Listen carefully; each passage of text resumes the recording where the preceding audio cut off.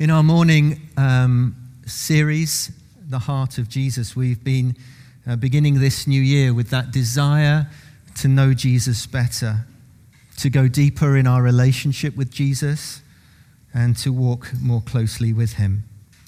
And so running up to Easter, we're going to be looking at the key moments of Jesus' life, but also looking into his heart, his love, to see what it looks like. And we'll discover, as we have done already, that Jesus is good news. Good news for each one of us. He's good news for the discouraged, the frustrated, the weary, the disappointed, the cynical, the empty, the broken, the hungry, the faithful, the joyful, the expectant. And if we ask what is in the heart of Jesus, we discover this amazing news is that we are in the heart of Jesus. You are in the heart of Jesus. I am in the heart of Jesus. There's no one who knows you completely and loves you unconditionally like Jesus. We've been using Matthew 11:28-30 as sort of our base for this series. Come to me, says Jesus, all who are weary and burdened, and I will give you rest. Take my yoke upon you and learn from me, for I'm gentle and humble in heart, and you will find rest for your souls. For my yoke is easy and my burden is light. That one verse in the whole of the Bible when Jesus refers to his own heart. And so we've been looking at different aspects of his heart. So I want to ask you a question. You don't have to shout out the answer, be thinking about it. If you could hear Jesus praying for you in the next room, how would it make you feel? If you could hear Jesus praying for you in the very next room, how would that make you feel? So today we look at another aspect of Jesus' heart, and we ask the question, what is Jesus doing now? I don't know if you've ever asked that question. What's Jesus doing now? Do you envisage him sitting on the clouds of heaven and watching us all scurrying around like ants? Well, the verse for today is from Hebrews chapter 7, verse 25. It says this, therefore he, Jesus, is able to save completely those who come to God through him, because he always lives to intercede for them. Question, what is Jesus doing now? It's what he's been doing for the last 2,000 or so years. The Bible tells us that he's reigning over the universe, sustaining it. Without Jesus sustaining the universe, it would all collapse. Hebrews 1 verse 3 says, the Son is the radiance of God's glory, the exact representation of his being, sustaining all things by his powerful word. And after he had provided purifications for sin, he sat down at the right hand of the Majesty in heaven. Jesus is seated at the right hand of the Father, a place of honor and authority and blessing and power. And in the face of opposition and persecution, the other thing that Jesus is doing is building his church. Just before the invasion of Ukraine, there were amazing missions going on across the country, particularly in Mariupol. There was an amazing mission bringing thousands to know Jesus. And there are pictures of the banners that were advertising the mission that have not been bombed. They're still there, encouraging the Russian invaders to look and click on the website that tells them about the love of Jesus. Jesus is building his church, and you know what he said about that? That the gates of hell would not prevail against it. We are opposed. We are pursued. If they hated Jesus, they will hate the church, but he says, I will build my church. So he's building it in Ukraine. He's building it across the persecuted countries of the world. He's building his church here in Chipping Campden. And he's equipping his church with the power of his Holy Spirit, with gifts and fruit. And in terms of the future, Jesus is waiting that moment when the Father says, it's time. The time that is only known to the Father. When Jesus will return to this earth and bring judgment, yes, but bring a new creation, heaven and earth together. And all pain will cease. And death will be no more. And evil will be dealt with once and for all. And our main focus when we worship together, rightly so, is on what Jesus has done for us. And we are so grateful for his unfailing love and his sacrificial death and glorious resurrection. We need to keep that central to all that we are and all that we do. We preach Christ crucified, risen from the dead, ascended, returning. The great reformers such as Luther and Calvin recovered and rightly centralized the truth that we are saved by faith alone. Nothing to do with our works. And that has to be rediscovered by every generation, that truth for ourselves, because it's easy, so easy for the church to fall back into works, fall back into religion or tradition. I came across this quote about tradition, which really, it's been with me since we've started this new venture in Stow-on-the-Wold. Tradition should be transferring the fire and not worshipping the ashes. And I love that. There's nothing wrong with tradition. It's handing on all that is good and all the best of it, but not worshipping the ashes of it, because God is doing a new thing. And that's why reading the Bible is so important. We've encouraged us all to, if we're able to read the Bible in 1 year. I know it's a big ask. I'm in Leviticus and just coming into Numbers, and it's getting a little bit sticky. But at least the New Testament, read it in the year. Hear the voice of Jesus. Hear the voice of the Holy Spirit and the Father speaking to us. Because it's through the Scriptures that we discover the truth again. That we are declared right with God, not on the basis of anything we do, but we're declared right with God because of faith in Jesus Christ. And he doesn't wait for you to get your act together before he says, I love you, I will save you. He just says, come to me. It's when we realize that we need a Savior and turn to him in faith that we experience that amazing grace of God. So we know that Jesus died on the cross for our sins. We know that Jesus conquered the grave through his resurrection. We know that he's ascended into heaven. We know he's one day returning. But what's he doing now? The answer should thrill us. At this very moment, he's praying for you, and he's praying for me. He knows about all our needs, all our heartaches, all our temptations, all our doubts, and he's praying for us. No matter what we face, he continues to pray for us. He is interceding on our behalf. That's what the Bible verse for today says. He is interceding on our behalf. And there's another passage from Romans 8, verse 31 to 34. What then shall we say in response to these things? If God is for us, who can be against us? He who did not spare his own son, but gave him up for us all, how will he not also, along with him, graciously give us all things? And then there's this bit. Who will bring a charge against those whom God has chosen? Who brings a charge against those whom God has chosen? No one. Because we're chosen by God. Jesus Christ, who died, more than that, who was raised to life, is at the right hand of God, interceding for us. So when someone does bring a charge against you, he is interceding for you.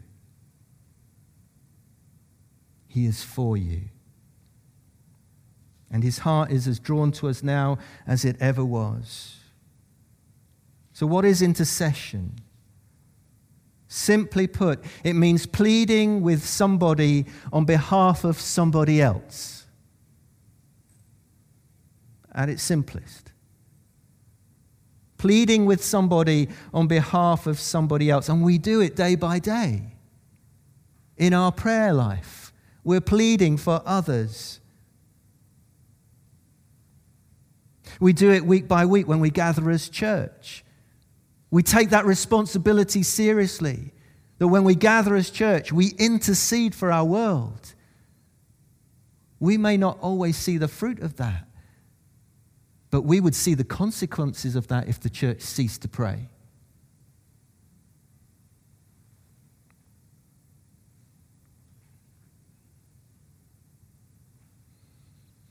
But some might ask, why does Jesus need to intercede for us now?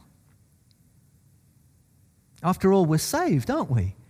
Jesus died on the cross for our sins. We're forgiven. We're saved. Yes, we are. Jesus said it was finished when he died on the cross, paid in full. But that salvation is ongoing. Yes, we are saved. Yes, we are being saved. And yes, we will be saved in Jesus Christ. In Hebrews 9, verse 28 says, "So Christ was sacrificed once to take away the sins of many, and he will appear a second time, not to bear sin, but to bring salvation to those who are waiting for him." The death and resurrection of Jesus accomplishes our salvation. His intercession declares the fullness and the victory and the completeness of that work. And his return will bring all things under him, the new creation. If I could say it another way, his intercession for us is the ongoing application of what he has done for us. He continually applies it. He continually intercedes on our behalf. And as we press into the heart of Jesus, we know that his blood goes on cleansing us of all our sin. There's that verse in the Bible, isn't it? His blood goes on cleansing us of all our sin because he intercedes for us. And as we have pressed into the heart of God and to the heart of Jesus, we have seen how profoundly personal this rescue is. Yes, he died for the whole world, but he died for you. And he died for me. And he is still pouring out his heart on our behalf. That we may run the race, that we may stay the course, that we may persevere to the end.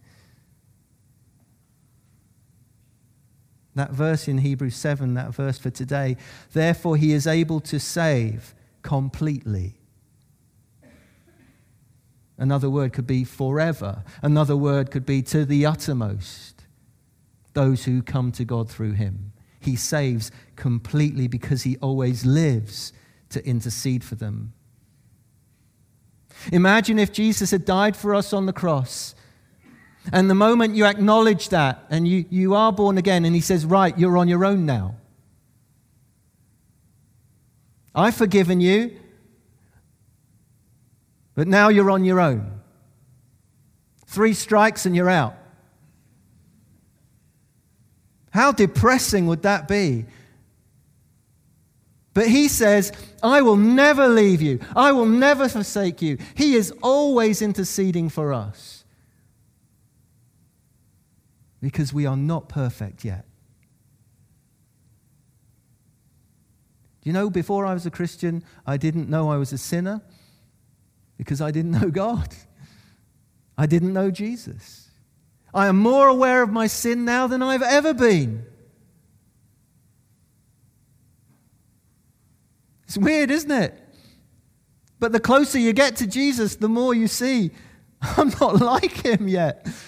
But the promise is this: one day you will be and I will be. We'll be like him. We will see him as he is. And he is interceding on our behalf. When the accuser comes and says, look at what he is, and look at what she's done, and look at that. And he says, he intercedes on our behalf. He's mine. He's interceding for us, saying, he's mine, she's mine. Hands off, Satan. We are not left on our own. And he introduces us to the Father, our heavenly Father. And he says, these are the ones you called me to save. And he presents us to the Father. I didn't know I had a heavenly Father until I met Jesus. And he introduced me to my heavenly Father who loves me. And Jesus continually intercedes at the Father's right hand, saying, Father, these are the ones that you gave to me, and I give them back to you. That verse is from John 6:37-40. All those, Jesus says, the Father gives me will come to me, and whoever comes to me I will never drive away. For I have come down from heaven not to do my will, but to do the will of him who sent me. And this is the will of him who sent me, that I shall lose none of those he has given me, but raise them up on the last day. For my Father's will is that everyone who looks to the Son and believes in him shall have eternal life, and I will raise them up on the last day. Jesus is praying for us. He's interceding for our world. Yes, there's a battle. If you imagine the battle in the natural realm that we're seeing right now, that is replicated in the heavenly realms, but Jesus is Lord.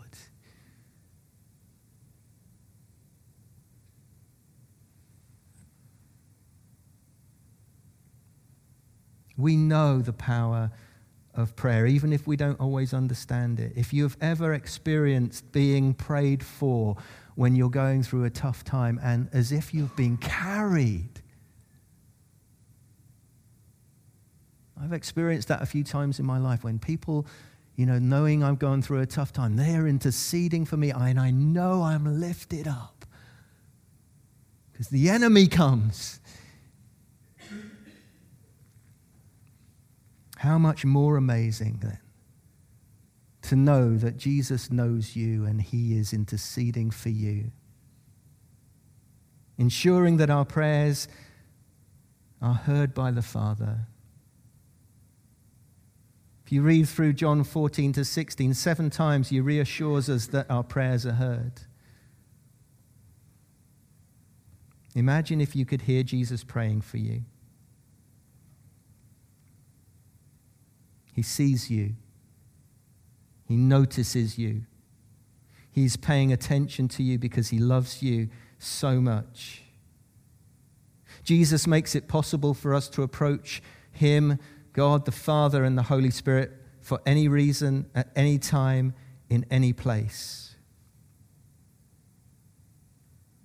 We are never alone in our requests, needs, struggles, journeys, because of what Jesus is doing for us right now.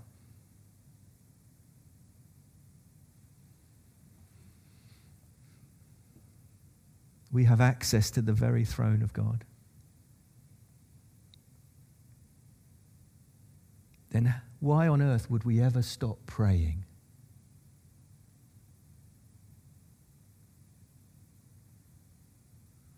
If prayer has become a chore or something reserved for a 10-minute quiet time, start again.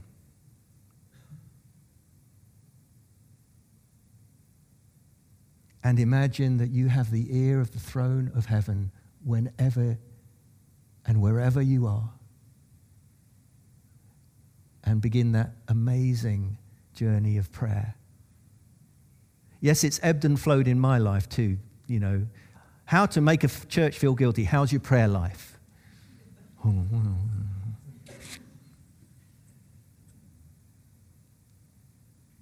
Until you discover afresh that you have direct access to the throne of God. And he's interested in you. When people say, well, I can't pray for myself. God's got other bigger things to worry about, hasn't he? And yeah, but he's still interested in you. Let's rediscover that amazing gift of prayer. The Son intercedes for us to send the Spirit to fill his church. How can we not cease to pray to be filled with the Holy Spirit? And for the Holy Spirit to fill his church again. And for us to be revived again, we need to rediscover that again and again. How can we cease to pray for the nations, your kingdom come, your will be done?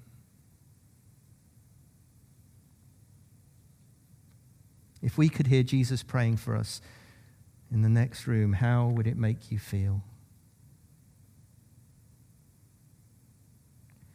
Dustin, I've just got two people's responses. Dustin Benj said, if I could hear Jesus praying for me in the next room, I would know the depths of my sin and the limitless grace and mercy of his love. And I say, yep, I agree with that one.